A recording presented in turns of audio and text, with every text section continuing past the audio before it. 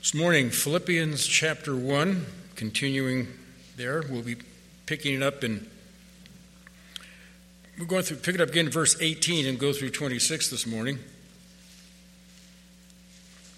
I want to start by just reading verse 18 of Philippians 1. What then? Only that in every way, whether in pretense or in truth, Christ is proclaimed.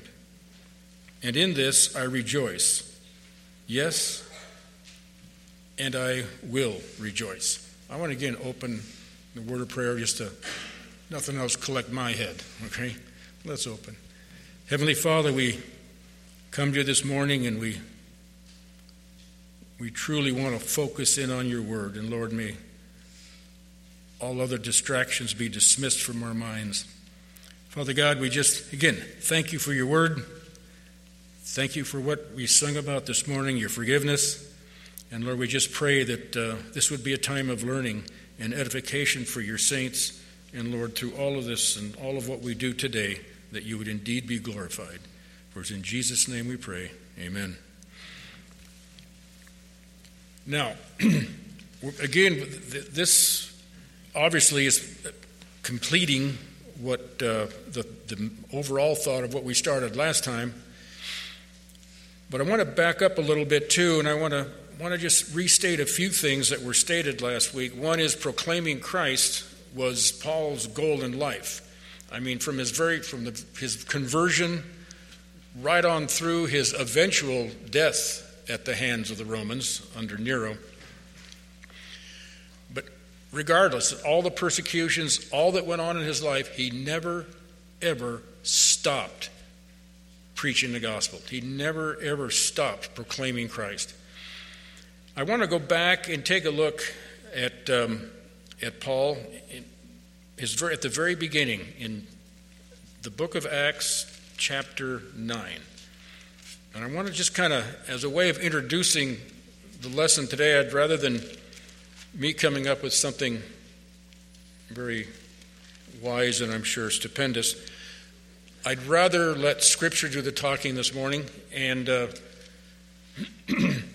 lay out, because I'm looking this morning, the focus that I got through the passage from last week, the passage from this week, is the fact that Paul is literally obsessed with preaching Christ, preaching the gospel. And I'm hoping, there's some that say, evangelism is more caught than it is taught. Well, if you're going to catch that from anybody, Paul's the guy to catch it from. He was the master. Other than Christ himself, Paul, I'll tell you, he was amazing. Acts chapter 9, verse 18, we're going to pick it up. We're all well aware of his Damascus experience where the Lord met him on the road and knocked him off his horse. But I want to go right immediately following that. Let's pick it up in verse 18 of Acts chapter 9. And immediately there fell from his eyes something like scales, and he regained his sight, and he arose and was baptized. And he took food and was strengthened. Now for several days he was with the disciples who were at Damascus. And immediately he began to proclaim Jesus in the synagogue, saying, "He is the Son of God." And all those hearing him continued to be amazed and were saying, "Is this not he who is in Jerusalem destroyed those who called on this name, and who had come here for the purpose of bringing them bound before the chief priests?" But Saul kept increasing in strength and confounding the Jews who lived in Damascus by proving that Jesus is the Christ. And when many days had elapsed, the Jews plotted together to do away with him. Again, right from the very start, the scales fell off his eyes. You remember he's blinded on the road. He went out there. He stayed there in Damascus for several days. And immediately, in those days that he was there, he kept preaching and proving that Christ was the Son of God. Now remember, that term Son of God is a term of deity. He's speaking to Jews primarily, and the Jews understood that. The name Son of God refers to deity. Remember what Jesus was accused of? Like they wanted on one occasion when they wanted to stone Christ, they said, well, we don't stone him for messing up the Sabbath. We stone him by calling God his Father, making himself equal with God. So every time we read in Scripture Jesus with the title Son of God, that's a title of deity. And that's how it was understood in that day. So that's how we need to understand it now. Now, this letter of the Philippians was written in Rome while in prison there. Yet, his imprisonment really started in Jerusalem 2 years prior to his arrival. In that 2+ years of incarceration, Paul took every opportunity to proclaim Christ. I mean, like I say, right from the beginning, right on through to the day they chopped his head off, Paul was preaching the gospel to anybody that listened. He even preached to people that wouldn't listen, wouldn't care about it. He preached to everybody. Let's look at that journey into Rome. I want to pick up a few things. Let's move forward to Acts chapter 21. We can set there for a moment. Acts chapter 21. You're in Acts 9 now. So we move forward. Now again, his journey, like I say, begins with his arrest in Jerusalem under false charges. Now that begins in chapter 21, verse 27 and following. I'm not going to read all of this. That we would do nothing else this morning, although it really is a great read to sit down and read this whole account from his arrest all the way into Rome. It is a great read. There's so many things are going on. I just want to pick a few things out of there to show you that, again, Paul imprisoned, he stood before people that basically wanted to kill him and had the power, at least somewhat. And Paul just stood strong. He stood bold, and that's going to become important when we get back to Philippians. The fact that Paul often asked prayer for boldness. A man that bold asked for boldness. Maybe that's where he got it. Prayers of the saints. But I'm getting ahead of myself. So we have in Acts 21, if you begin at 27, you can read through there. You'll see that the Jews seized him in the temple for what? Preaching what he preached in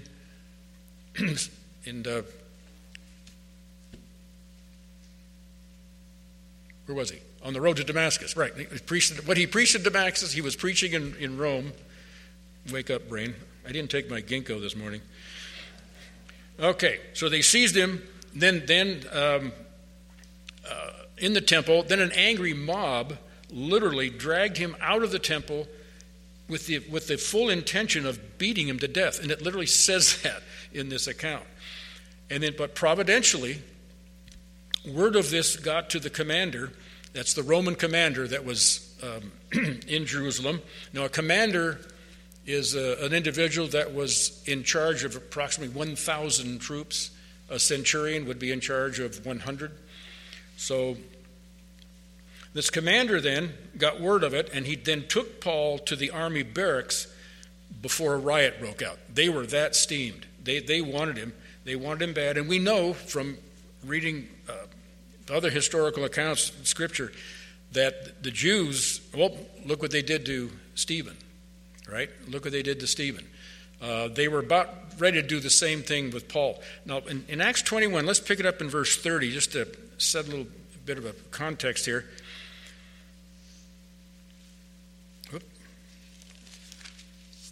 21:30.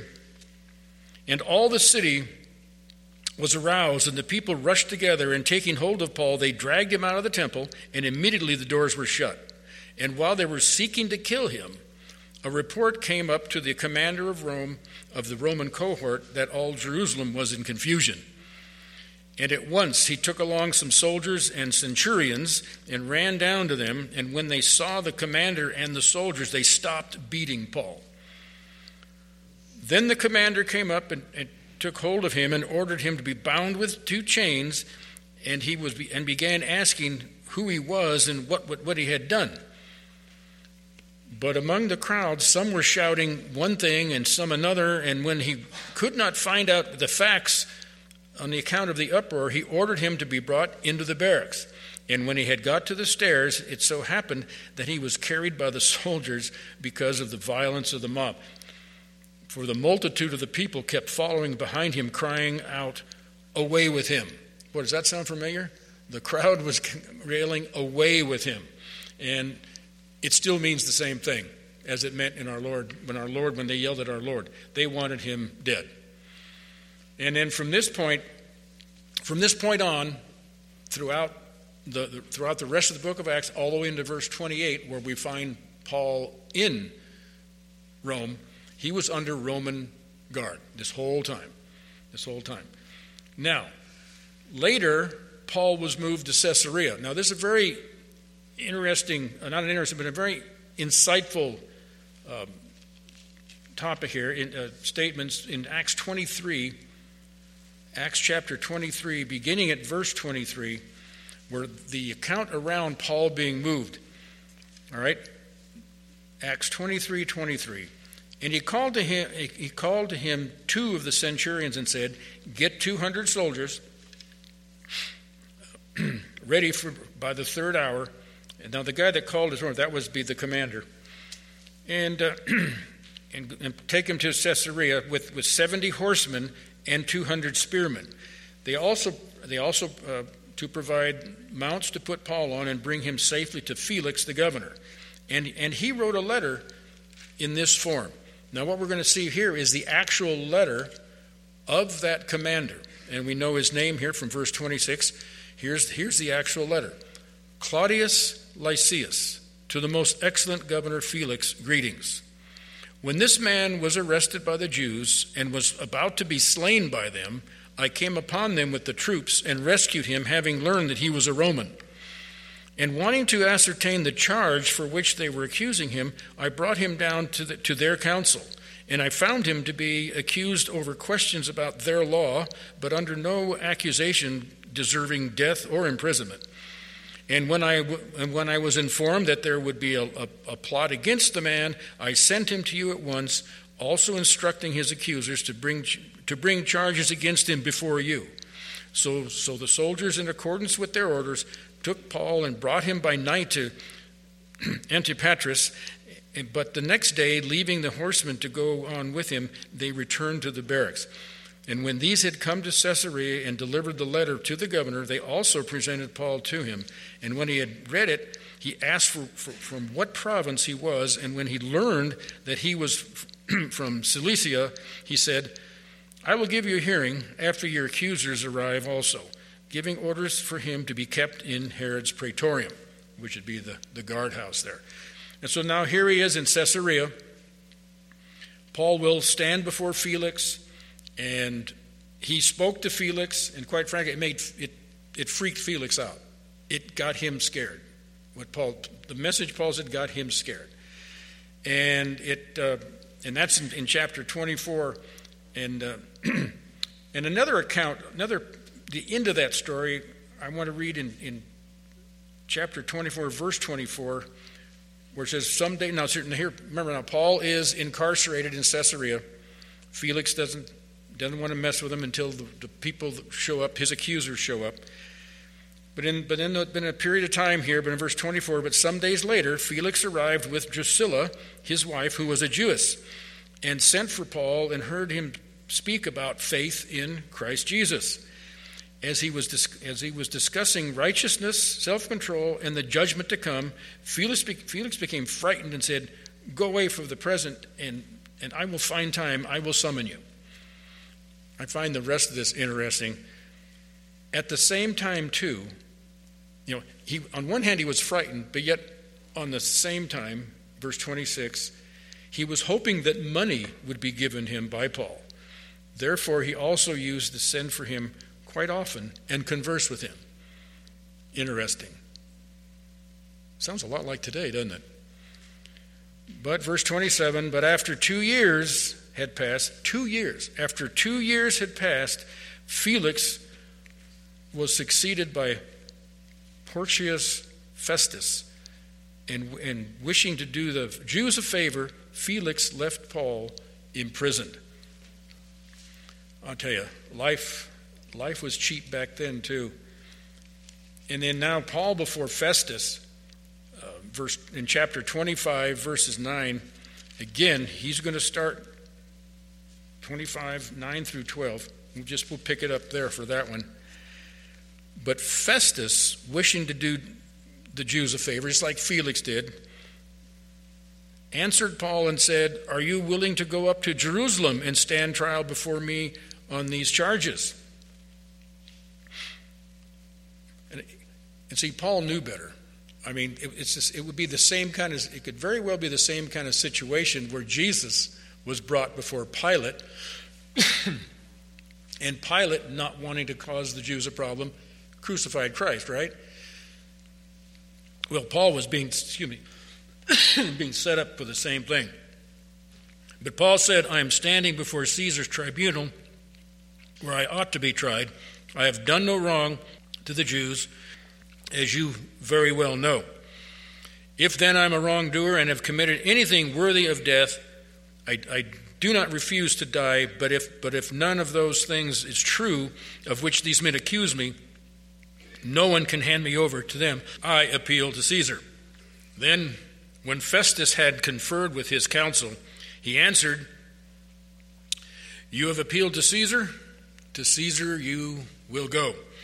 So, and here he is, basically earmarked to be on the road to Rome, except for one more thing.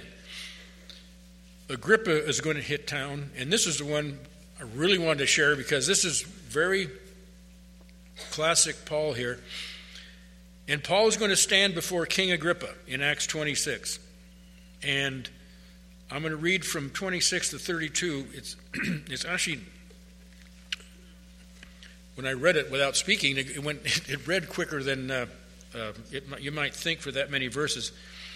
But I want you to kind of see how in this whole discussion where he stands before Agrippa, who really doesn't have any authority to sentence Paul, but Festus wanted Agrippa to hear about Paul. He wanted some input from Agrippa, actually.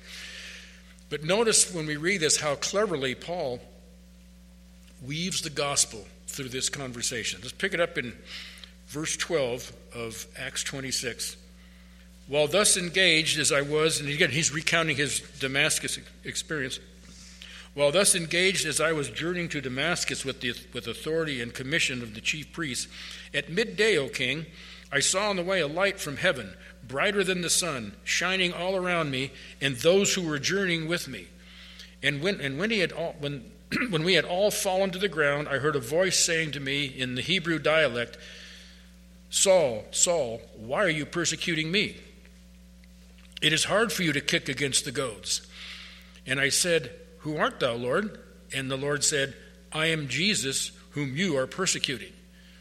But arise and stand on your feet, for this purpose I have appeared to you, to appoint you a minister and a witness, not only to the things which you have seen, but also to the things in which I will appear to you, delivering you from the Jewish people and from the Gentiles to whom I am sending you, to open their eyes that they may turn from darkness to light and from the dominion of Satan to God, in order that they may receive forgiveness of sins and an inheritance among those who have been sanctified by faith in me.'"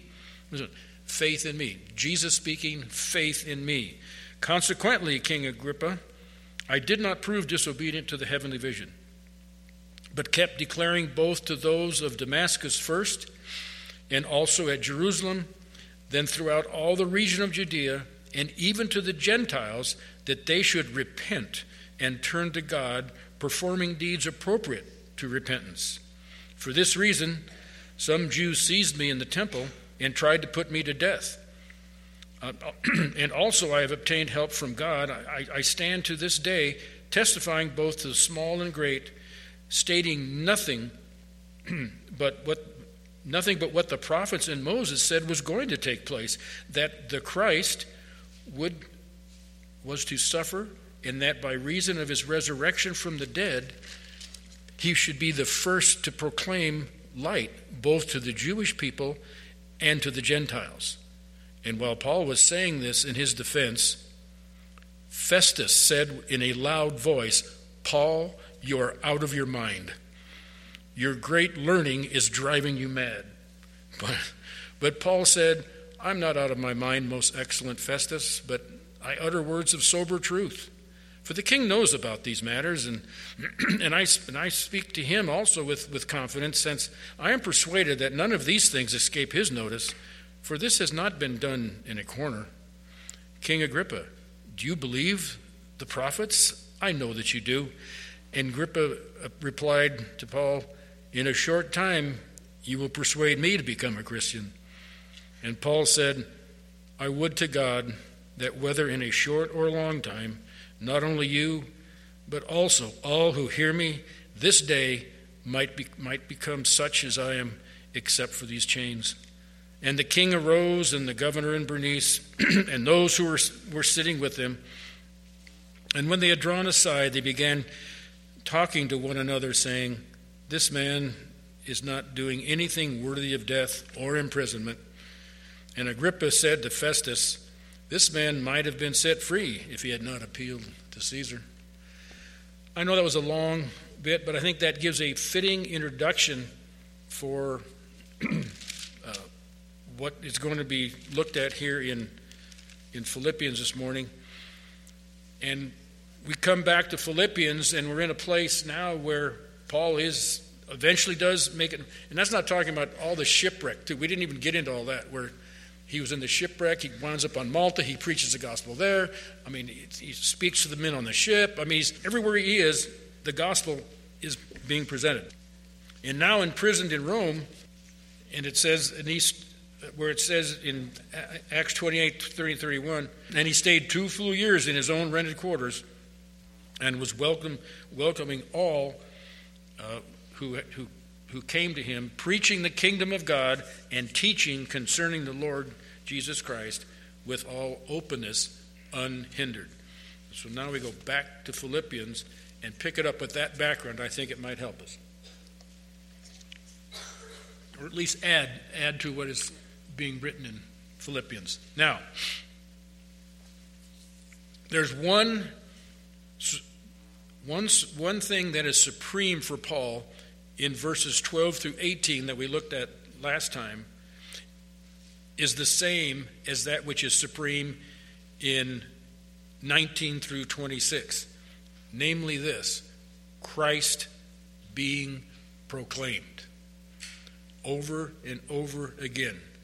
As a matter of fact, Philippians 12 again, chapter 1, verse 12. Now I want you to know, brethren, that my circumstances have turned out for the greater progress of the gospel, so that my imprisonment in the cause of Christ has become well known throughout the whole Praetorian Guard and to everyone else.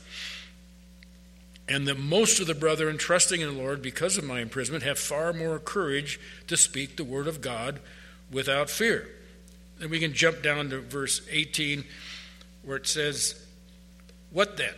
Only that in every way, whether in pretense or in truth, Christ is proclaimed. And in this I rejoice. Yes, and I will rejoice. For I know that this shall turn out for my deliverance through your prayers and the provision of the Spirit of Jesus Christ, according to my earnest expectation and hope, that I shall not be put to shame in anything, but that with all boldness Christ shall even now, as always, be exalted in my body, whether by life or by death. For to me to live is Christ, and to die is gain. And we'll stop right there for now. Again, back to verse 18, Philippians 1. What then? Only that in every way, whether in pretense or in truth, Christ is proclaimed. And in this I rejoice, yes, and I will rejoice. Now, Christ proclaimed, that we mentioned that last time, but Christ proclaimed is synonymous with the gospel itself. That's what the gospel is, proclaiming Christ. The gospel is, if you want to just shrink it down to the smallest common denominator, the gospel is basically absolute faith in the person and work of Christ for one's salvation. That's the gospel. Now, a lot of that needs to be explained, but that's it. Belief in the person and work of Christ. No human works, no anything else. It's the person and work of Christ. Now, why is this cause for rejoicing? Which, quite frankly, it's through the gospel that people are saved. Also, proclaiming Christ brings glory to both him and the Father. Now, where it says, and in this I rejoice, and yes, I will rejoice, that first one, I rejoiced. Paul was so committed to the advancement of the gospel, he can say this even in chains and being harassed by his detractors, he can say, I can rejoice in this. I can rejoice in this. And then he goes on to say, yes, and I will rejoice. Now that second one is an emphatic statement following the initial I rejoice, taking his rejoicing from the present actually into the future. I will rejoice. It needs to be understood as I will continue to rejoice, and I'm going to continue to do that. Now, we move down through this passage, and from 19 through 21, what we have here, what we're going to be seeing is, remember, Paul he's eventually going to stand before Caesar. Okay? He's going to stand before Caesar, so the possibility of being sentenced to death is there. Although we're going to read throughout this that he has the full expectation of that not happening. So let's just take it as he delivers it to us. Verses 19 through 21, let's go ahead and read those. For I know that this shall turn out for my deliverance through your prayers and the provision of the Spirit of Jesus Christ, according to my earnest expectation and hope that I shall not be put to shame in anything, but that with all boldness Christ shall be, even now, as always, be exalted in my body, whether in life or by death. For to me to live is Christ, and to die is gain. Now, where he says in verse 19, I know, oida is a Greek word there. It means to know something with certainty. Okay? And what does he know? Well, verse 19, that this will turn out for my deliverance. Well, what does deliverance mean? Well, deliverance is another term that some of you folks might recognize, the word soteria. All right? That's the word commonly translated salvation, which is primarily used in the New Testament for the salvation, as in the doctrine of salvation, the salvation from sin and death, as in Philippians 1:28, it's used that way, where it says, in no way alarmed by your opponents, which is a sign of destruction for them, but of salvation for you, and that too from God. So, again, salvation in the sense of being saved, eternally saved, this word is used that way most often in the New Testament. But here, though, it's used in more of the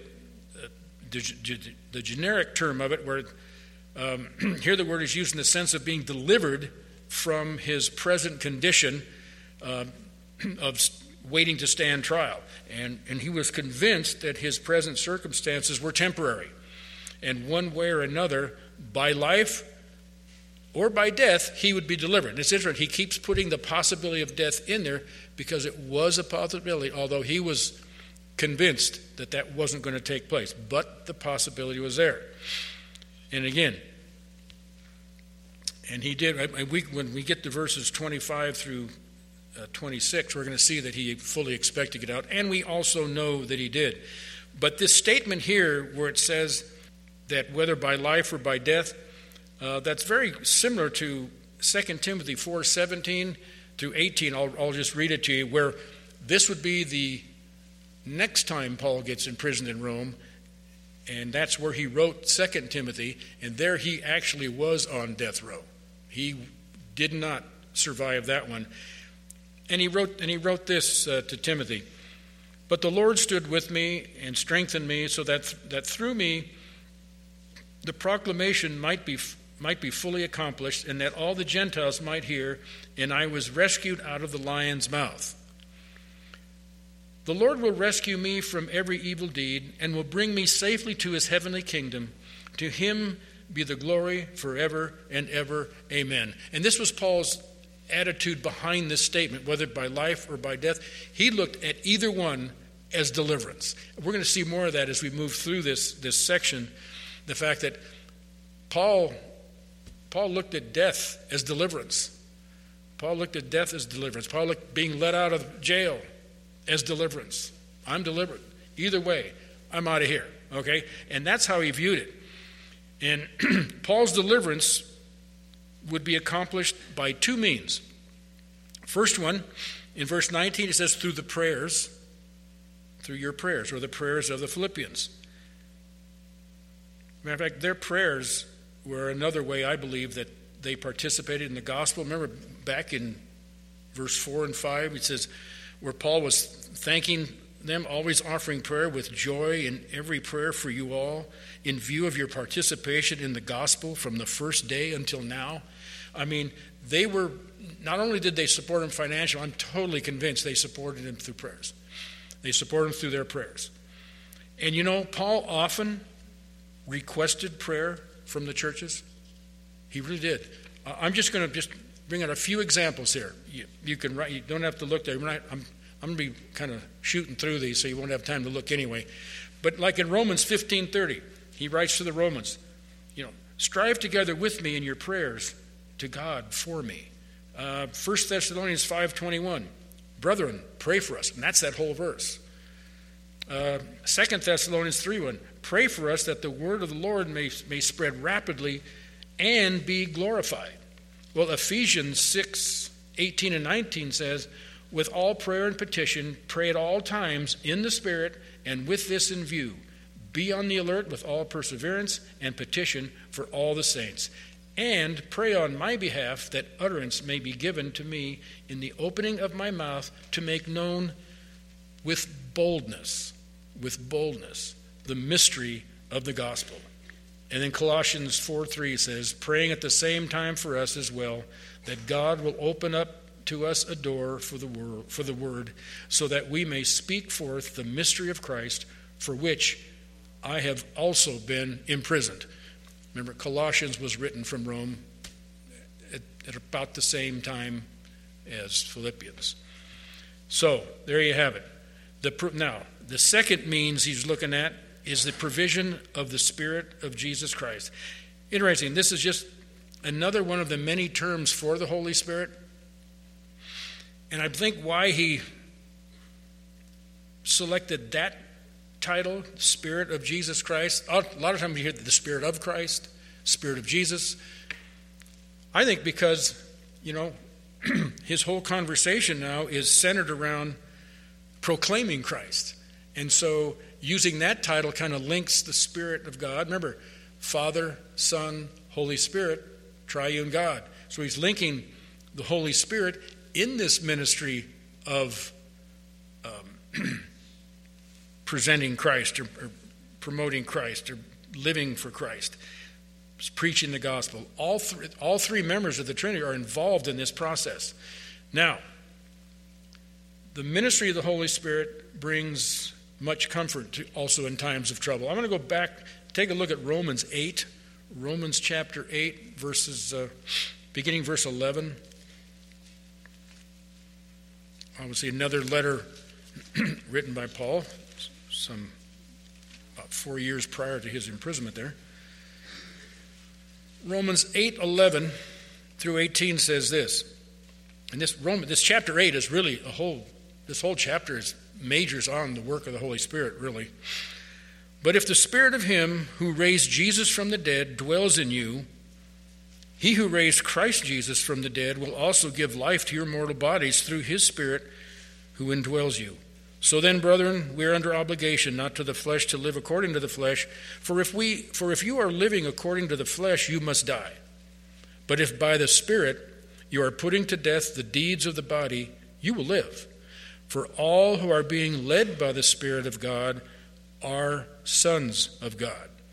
For you have not received a spirit of slavery leading to the fear again, but you have received a spirit of adoption as sons, by which we cry out, Abba, Father.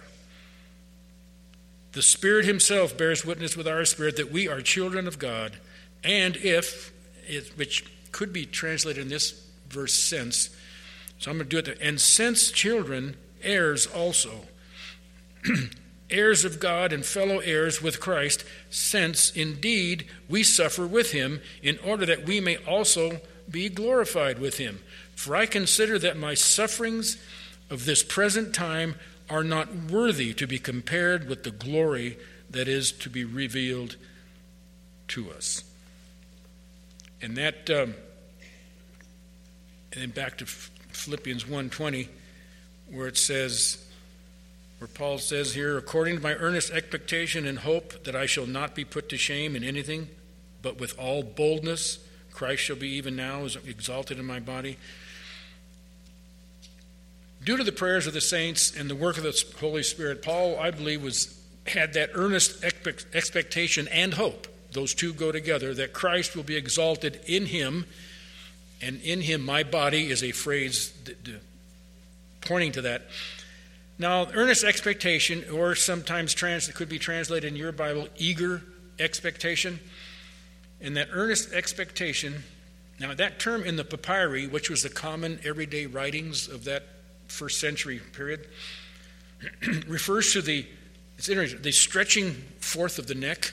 It's like, picture with the neck, but put a head on it, the stretching forth of a neck, so somebody can you're looking out there in anticipation of something you're eagerly waiting for coming. That's what this word comes from. It's kind of an interesting word. It's not used, I think, but only one other time. And so that had that earnest expectation and hope. Now, hope means expectation or confidence. Now, remember, hope, faith, hope, and love. Hope, in terms of our salvation, does refer to the expectations of the promises of God being fulfilled. We often use that word in a different sense, like expressing some degree of doubt. We say, gee, I hope so. I hope this happens. Well, hope in the soteriological sense, soteria, right? In the salvation, in sense of salvation, that hope means we're expecting this. We're not doubting this. Hope means, gee, I hope we get to heaven. No. If you're a believer, I expect to get there. The hope is what we're longing to do. Hope gives us joy. Hope gives us confidence. Hope gives us peace. See, hope is a byproduct of true saving faith. So it's meant in that sense here that Paul fully expects, he has fully hope in the sense that I fully expect to get out of here. Now it says, what is Paul's expectation? Well, the first one right here, this immediate context here is the answer to that. What Paul is expecting is that I will not be put to shame in anything. I will not be put to shame in anything, but that with boldness. Okay? With boldness. Does that ring a bell? Remember we read it in that prayer that Paul requested to the Ephesians, which was also written, was one of these prison epistles. And I'll just read verse 19 again. And pray on my behalf that utterance may be given to me in the opening of my mouth to make known with boldness the mystery of the gospel. And he says, I am confident, Philippians, because of your prayers and the working of the Holy Spirit, I am confident that I will indeed speak with boldness, as he always has. As he always has. And then it goes on to say that Christ will even now, as always, be exalted in my body, whether by life or by death. Now, with all boldness, exalted in my body. Now that refers to his entire persona. Okay, his entire persona, much like what we read in like Romans 12:1. Therefore, I urge you, brethren, by the mercies of God, to present your bodies a living sacrifice, a living and holy sacrifice, acceptable to God, which is your spiritual service of worship. That's how it's meant that with our entire being we would be devoted in doing the ministry. And then he goes on to add, whether by life or by death. See, now Paul was a man who faced the possibility of death virtually every day of his life. I mean, he was out there. He had people after him. I read this last time, but I'm going to read it again just to bring forward. This is from 2 Corinthians 11, 23 through 27, where Paul, in defense of his apostleship, for there were false apostles in Corinth at the time trying to move him out and put themselves in his place.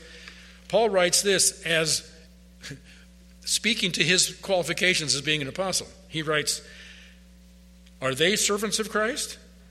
I speak as if insane. He's talking about those false apostles. I more so. I'm more of an apostle, he's saying. In far more labors, in far more imprisonments, beaten times without number, often in danger of death. 5 times I received from the Jews 39 lashes. 3 times I was beaten with rods. Once I was stoned. 3 times I was shipwrecked. A night and a day I have spent in the deep. I have been on frequent journeys in dangers from rivers, dangers from robbers, dangers from my countrymen, dangers from the Gentiles, dangers from the city, dangers from the wilderness, dangers on the sea, dangers among false brethren. I have been in labor and hardship, through many sleepless nights, in hunger and thirst, often without food, in cold and exposure. Other than that, it was a piece of cake. Other than that, it was falling off a log, right? No. I mean, that's what Paul's life was like. That's what Paul, I mean, keep that in mind as we move further on into this passage. That and then the phrase where he says, "Whether by death, by life, or by death," is naturally linked to verse 21, which reads, "For me to live is Christ, and to die is gain." He says, "To live is Christ." Which to live as Christ means to continue proclaiming Christ, proclaiming the gospel. To die is gain. Speaking from him personally, to die is gain. Why? Because what we just read in 2 Corinthians 11, that's out of his future now. That's gone if he's in heaven, right?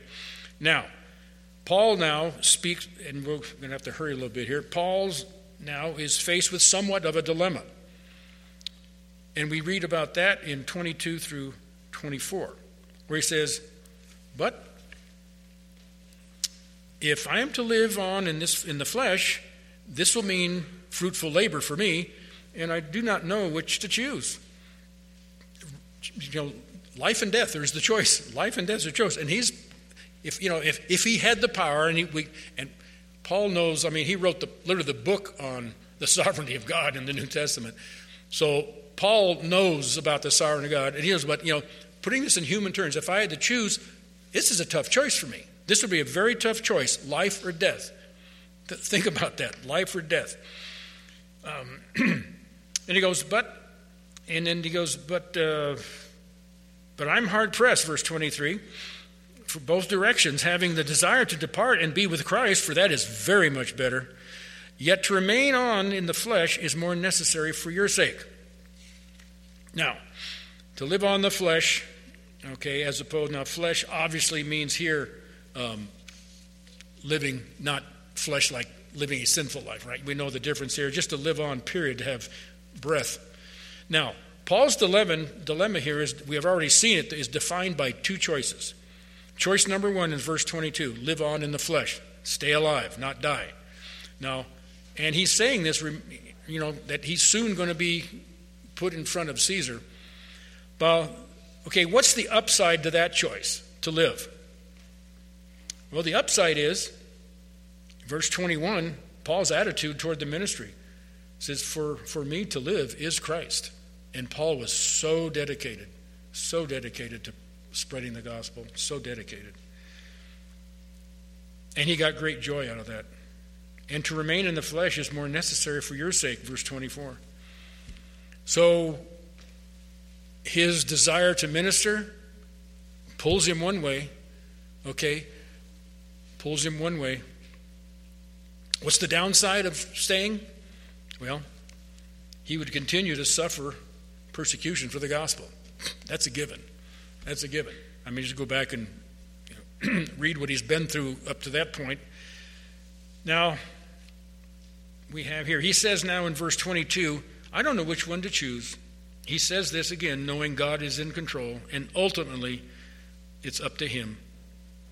But again, Paul's choices, in both of Paul's choices we're going to see, have stronger upsides than downsides. Now, choice number 2 is verse 23. Basically, to depart and be with Christ. That is to depart this world and go into heaven. What's the upside to that one? The upside is Paul would be in heaven with his Lord. Strong upside, right? And then what comes with that? Just start thinking. No more pain and suffering. Perfect, uninterrupted joy. Living in a state of holiness. No more temptation. Enjoying perfect worship. And I mean perfect worship. Read Revelation 4 and 5. Just perfect worship. Isaiah 6. Perfect worship. We're sitting there worshiping God with the angels, for crying out loud. What a wonderful place to be. And to top that all off, being able to see God in all his glory. I mean, that's the upside to departing. The downside is to depart now would leave Paul's ministry unfinished. And we know from the fact of history that Paul did not die here in this one, but he was there for 2 years and then released. All right? And then just trying to wrap this passage up, the concluding statements he gives in this section in 25 and 26, and convinced of the, I'm going to pick it up verse 24 because 25 plays right off it. Yet to remain on in the flesh is more necessary for your sake. And I think by extension, all the churches he ministers to, all the churches, and convinced of this, I know that I shall remain and continue with you all, for your progress and joy in the faith, so that your proud confidence in me may abound in Christ Jesus through my coming to you again. Once again, Paul is convinced he's going to be staying around, and as it turns out, he does stay around for about another 4 to 5 years. Okay? Now, the reason for Paul to remain, and I'll just list them right off here, like in verse 25 says, that the faith in where it talks about that continue with you all for the progress and joy in the faith. What's the faith? Well, the faith is the totality of the teachings of Jesus and the apostles, which, by the way, includes the Old Testament. Don't throw that out. But if you look at the teachings of Jesus and the apostles, they're all over the Old Testament. So don't throw that out like some foolishly do today. Now, what is this faith? Well, as Jude put it in Jude 3, this is the faith which was once for all delivered to the saints. That's the faith, the true faith, the gospel, and everything that comes with it. And within the 4 to 5 year period that Paul did stay on this earth, many other things were accomplished. For example, 1st, 2nd Timothy, and Titus were written in that period of time, which would be the last of his letters. We could have a discussion about Hebrews later, but that was the last of the letters as that we can confirm.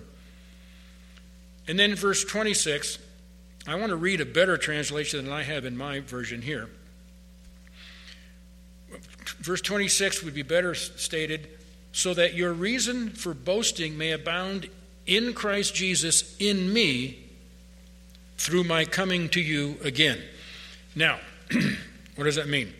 Well, the confidence by being placed that more correctly way is not in Paul, but in Christ Jesus in Paul. You see the difference? And mine had it flip-flopped, where it sounded like in me and Christ, what? But the more correct way to say it, that my boasting may abound in Christ Jesus in me through my coming to you again. In other words, the confidence isn't in Paul, but it's in Christ Jesus in Paul, working through Paul. Right? So that's the perspective here. Paul's eventual release would increase their confidence in Christ working in Paul, much like his imprisonment caused the brethren to be more courageous. We saw that back in verse 14. Like the fact that here he's in prison, but yet the gospel is not being limited at all. As a matter of fact, you read more of the story, you go back in the book of Acts, and you can see, number one, the gospel was going throughout the whole Praetorian Guard, so everything was fine with the Romans, all right? And then the Jews were coming in, Jewish leaders were coming in, talking. They weren't all accepting, but as they mentioned, well, we haven't got any letters about you, so they were kind of neutral on him. They were kind of curious about him. And so he had an okay relationship even with them. Okay? So everything was going fine, and the gospel was moving forward. And so now here we are at the end of our section today, and my conclusion is short and sweet. Paul's life of service to the Lord is the highest human example of integrity and faithfulness I know of on the human level. I tell you, it's amazing. Well, to some he's an example. He's definitely an example to me, or maybe I fall in this camp, depending on how good I'm at getting the gospel out there. To others, perhaps his life, by comparison, is a rebuke. Compared to Paul, how are we doing? How are we looking? Individually. I know I don't measure up to that.